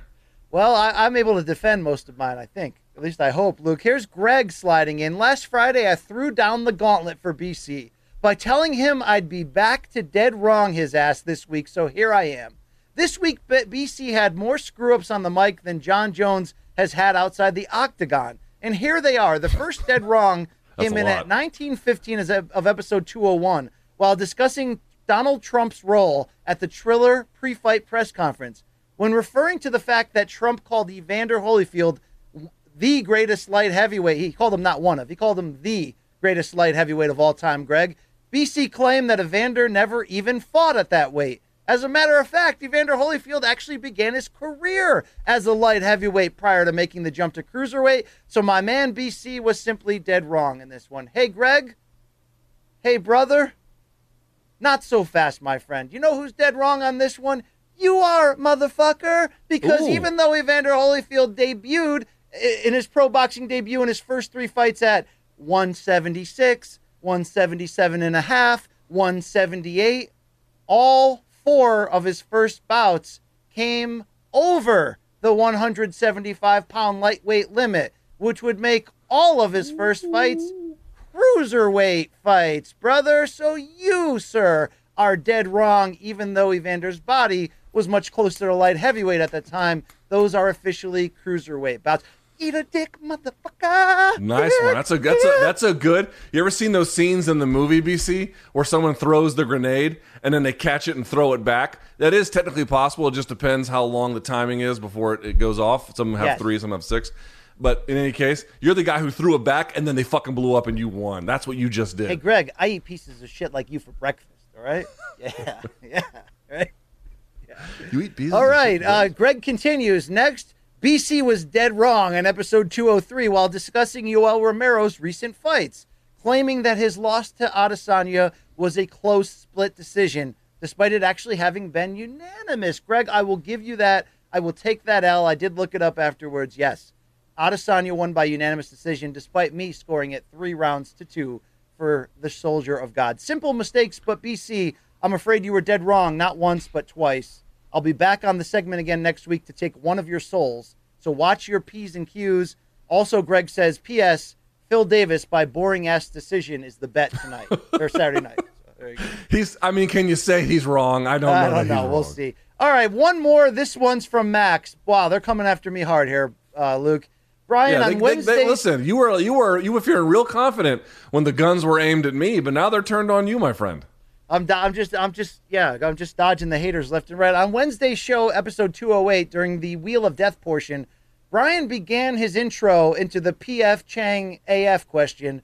When you started reading the question, I was 30 years old, but by the time you finished reading the intro, I was 35 years of age. In this 5-year gap, I missed birthdays and funerals and the birth of my children.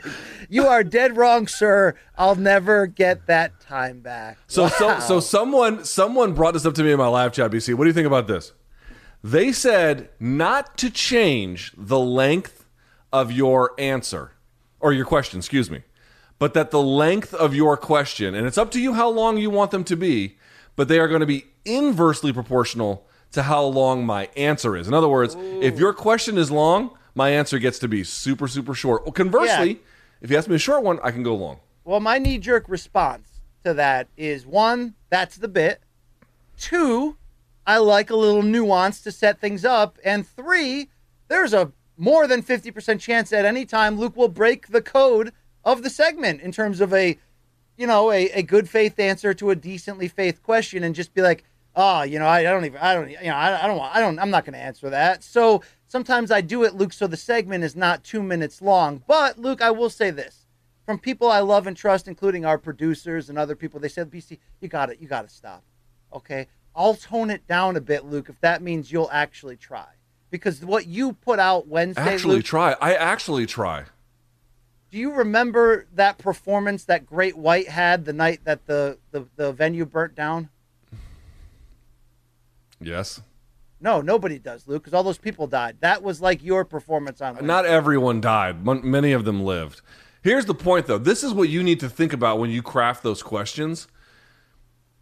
Sometimes you ask for like a list, and you ask me on the fly.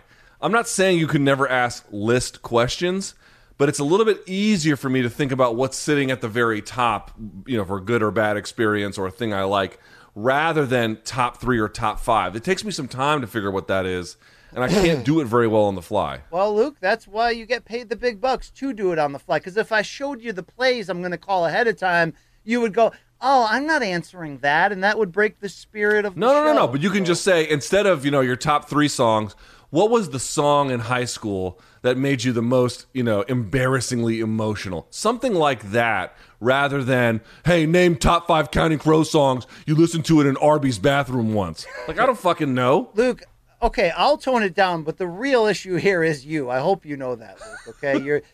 Something usually happens in the show at some point. I don't know if it's triggered by your neighbor's lawnmower or your daughter or me saying something, but you get triggered, and then you're talking about your ass, and you got to shit. We got to get through the show, and then it just goes to shit, and then before you know it, Luke, you and I break up, and we hate each other for the rest of our lives. And then you know what happens 10 years from now, Luke? We got to meet in Cleveland, talk over dinner, and do a documentary about it because we're finally friends again after talking bad about each other publicly for years, all right? I don't want to go down that road with you, although Doc 5, Luke, coming out next week. It's supposed to be a little spicy. A little spicy. We'll see that. We'll see. Right? We'll see. All right. Luke, we always close Friday's show with insulting you and telling you how you can be better. We also have a segment called Just the Tip? Tip to Tip? I still don't know the name of the segment. Tip to Tip. There we go. Tip to Tip, where we make a recommendation. We shout something out. Luke, this is not my tip this week, but good God, if you're not watching the 4-part 30 for 30 of the 86 Miracle Mets, Luke, and you're not watching the stories of drugs and debauchery, that is as good as that gets. What was that? You said debauchery wrong. How did I say it? Like a dumbass. It's the way I was raised, Luke, okay? Luke, did you hear that? I was raised on a 16-game NFL season, okay? Go fuck yourself. Did you hear what that man said? He told that girl to say. Luke, did you hear Doc Gooden saying, I don't want to give a spoiler, but did you hear Doc Gooden saying in that documentary that after Len Bias died of cocaine, he mourned it for 5 hours and was nervous that it could have been him? And then he picked up the phone for his drug dealer and was like, get me the Len Bias stuff. And he basically did that every day for the 1986 season. I've not seen this. That was tough to see, Luke. That was tough to see. It's good theater. All right, Luke, how about you go first because I'm hosting this week. What's your tip? Well, as everyone knows, the pandemic was not kind to your boy's figure, so I've been steadily working on everything, my physical health and everything in between. And one of the ways I've been trying to fix that is like from the ground up. Where are all my imbalances? Where's everything that's gone wrong after 42 years? How do I fix it? And I'm not there yet. It's going to be a long process. But one of the things I've been really working on is, believe it or not, I've got knee problems, and those seem to be heavily related to foot problems. So I've been working on foot health. And I know this sounds kind of boring, but hear me out for just a second because I really feel like I've turned a corner with this. I started wearing shoes. They're not pretty. They're not great looking, but these are called Vivo. And if you look at them, the toe box is enormous. And I'll flip it around here as you can see. It's enormous on purpose, and the whole idea is so that your toes in normal tennis shoes, they get shoved together. It's not natural, and it causes all kinds of problems. Bunions, hammer toes. It can cause imbalances. And actually, one of the reasons I think I dislocated my toes in jiu-jitsu was because I had all these problems when I was pushing off. They were not in alignment. Wearing these has begun to splay them more, and the more they splay, the better your balance, the better your mobility, the better your control, the stronger your feet get. That's the whole idea, is to strengthen your feet, not just from the wide toe box, but from the fact that the more cushion your shoe has, the less work your foot is actually doing, and the weaker it becomes. Okay, but this is not about the shoe.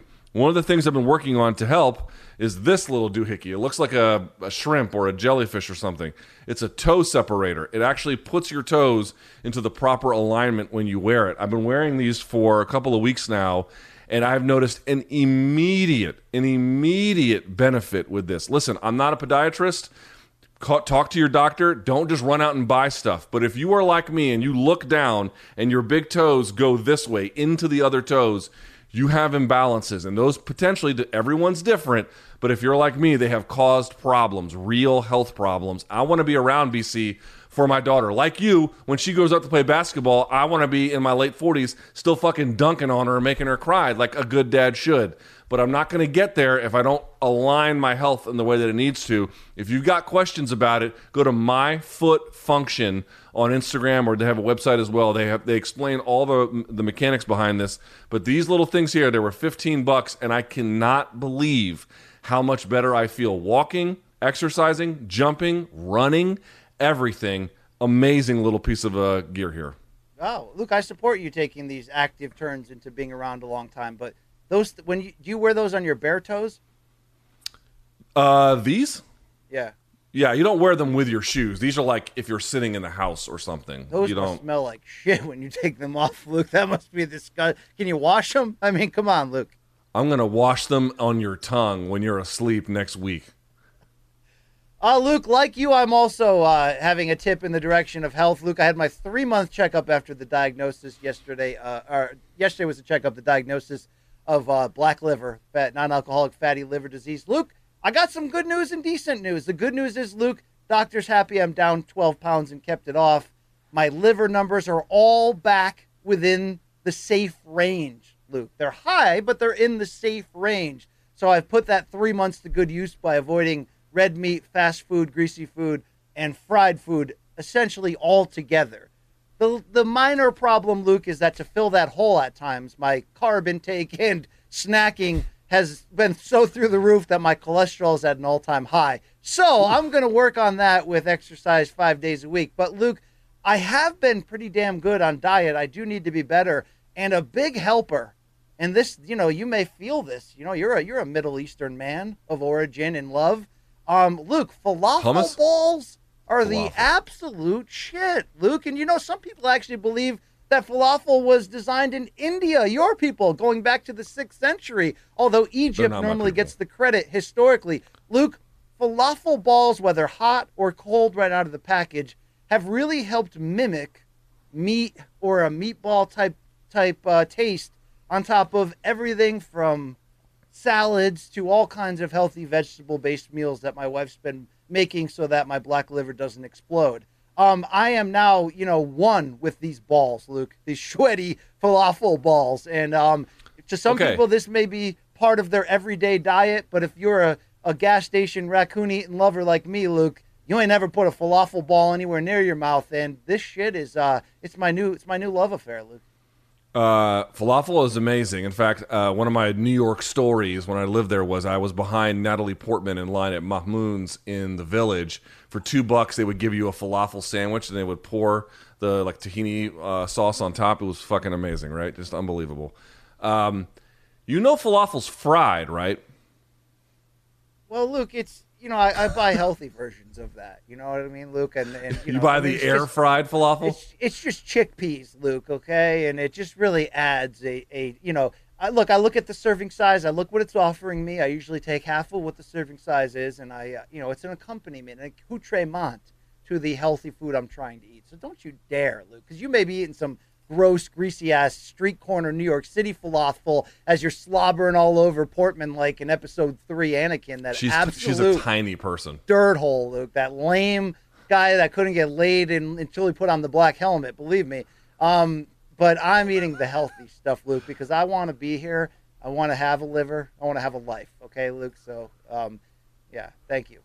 So, BC and I were literally, BC and I, this is a true story. We were texting yesterday about how much we think Anakin Skywalker is a pussy-ass bitch, and we hate him. We fucking hate him. Like, I don't even know how, once he put on the helmet, that he became that much of a badass. Okay, obviously Palpatine, put the Satanism in him with the fire fingers, Luke, but man, Anakin's an old bitch, right? I mean, he's the worst. He's such a fucking hoe. I thought Luke Skywalker was the whiniest bitch in the universe. It turns out his dad was. Can you believe that? Anakin. Yeah. Wow, what a fucking chump. How did that guy turn into the coolest character in Star Wars? It's a lie. It's a fucking lie. Now Darth Vader to me, peace, sitting down. Fuck him. I don't like him anymore. Yeah. The offensive comments that you wrote about him cannot be uttered in public, Luke, those texts that I have. Yeah, you'd lose your job instantly. I think that's probably accurate, yes. All right, Luke, I think we did a decent show after 2 horrific ones in which people vowed to never watch this show again, but, whatever. All right, my name's Brian Campbell. That's Luke Thomas. Please buy our merch and get ready for Monday when Luke and I return to the Bomb Shelter, the Bomb Diggity. We will have a special launch of new merch products that you're going to want to check out. You can also buy our new stuff right now. Luke, is there some kind of code that I'm supposed to be talking about? Some kind of or did I blow that? I probably blew that. I don't know. Yeah, Live 10, LIVE, and then the number 10, Live 10. Oh, crap, I blew it. That was supposed to be the 10% off during this live show, Luke. Maybe we'll extend It's okay. it They out. put it, they say, the producers are saying they put it in the chat, so it's fine. Okay. Live 10 was your 10% off code. Check out what we're doing on morningcombat.store. Get yourself some Showtime because Saturday night, the only place you can watch Yoel Romero's return legally in the 50 states is Showtime. So get a 30-day free trial at Showtime.com. Like it or pound the shit out of that sand, baby. And Luke, people should probably check out our bonus interviews, your live chat yesterday. You want to hear Valentina Shevchenko go 20 minutes with your boy BC? Talk about training on a boat? Talk about texting Dana? Check that shit out, all right? YouTube.com/morningcombat.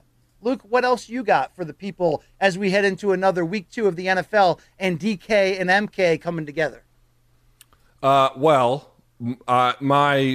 think I did pick the Washington football team to beat the Giants, even though it was completely ridiculous how they did it. Here's my next bet. I guess for all of week 2.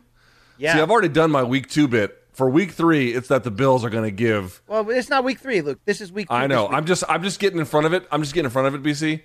The Buffalo Bills are going to annihilate the Washington football team. It's going to be ugly. You can get bet ready the for fucking that. house But how on you them. can get ready for week 2, of course, is downloading the DraftKings Sportsbook app, of course, the official betting partner of the NFL. And you need our promo code to get you some money. It's Combat with a K, KOMBAT. Put that in. Place a $1 bet on any NFL game in week 2 this weekend. And you get $200 in free bets. Look, that's an incredible deal. So here's what I'm going to tell you to put all 200 on. We got Patriots at Jets. It's a big New England tri-state Super Bowl this weekend. You got the damn Pats as about a touchdown favorite, Luke. But these wiry-ass lame Jets are at home, okay? Why not take a flyer? Why not put all 200 on the Jets, on those green shit bags? Come back later. Spend that money with BC. We'll party together. It's my guarantee. All right? Also, you got Jets. Bills. There's some good games this week, by the way. Texans and Browns is kind of interesting. Saints and Panthers, Rams and Colts. I like all of these. Buccaneers are probably going to wash the Falcons, and so you can go that one. And I think here, I don't know if you can bet this on the sportsbook at all, but if they bring in Justin Fields for the Bears, they're going to wipe the floor with the Bengals too. So that should be interesting as well. That's the Luke lock bet of the week. Put all 200 on Justin Fields. Luke, betting, my editor of Brandon Wise, CBS Sports, tells me October is when Connecticut will turn on the apps and the machines, and I can legally get on DraftKings Sportsbook in my home state here and bet my mortgage on whoever's playing the WFT. So I'm excited about that. Yeah, and then in November we can go to Webster Hall and go see Dying Fetus together. I'm pumped. I already have a lot of people, friends of the show, friends of mine from home that are going to be back for that. And they're like, look, I'm going with you. We're going to make this a thing. Like, let's do this thing. Luke, I don't want to be in there with those people, like with that thing in the air, that killing spirit in the air. I'm not into that shit, Luke. I like 70s, easy living rock. Yeah, I know, but you're a hoe. We got time to spruce you up a little bit. All right. Shout out to Showtime, Malka, CBS Sports, Gaff, Manich, Sally, Al Wendling, Mikey Morms on the ones and twos there. Shout out to our great extended team. Get ready next week, Monday, Tuesday, and Wednesday. Live shows on Monday and Wednesday. BC and LT back in the JC of Jersey City. It's not the most beautiful area, but it's got a nice view of Lower Manhattan, so we'll be enjoying that, Luke. Anything else, or can I? Yeah, I was gonna say last week when I went to my friend's party in Lower Manhattan, it was actually on the side where from Manhattan I could see Jersey City. It looked better across the river. I'll say that. I was like, oh, Jersey City looks nice across the river. And then you're there and you're like, oh, right. All right. Shout out to Bobby Hurley and Terry DeHare and all those great St. Anthony's heroes there. Hey, it turns out Ric Flair's a dirtbag, huh? What happened? I guess there was some, he's trending on Twitter, and I clicked it, and it turns out he, sexually harassed someone years ago. Oh, yeah, the Plane Ride of Death. There's that series on Vice. Vice has that, what is that? Dark Side of the Ring series, fantastic pro wrestling in-depth series. Everyone knows about the Plane Ride of Death, Luke. You can't. I don't think this many years later we can condemn him, can we? I guess we can. People knew about that for a long time. Is there a statute of limitations on that? Well, he was wearing a robe. He took it off and he flashed all the women and he did gross dirtbag 1980s things. Yeah, I'm not going to sit here but it's not new news. It just so happened that show came out last night. So, I see. Okay, all right.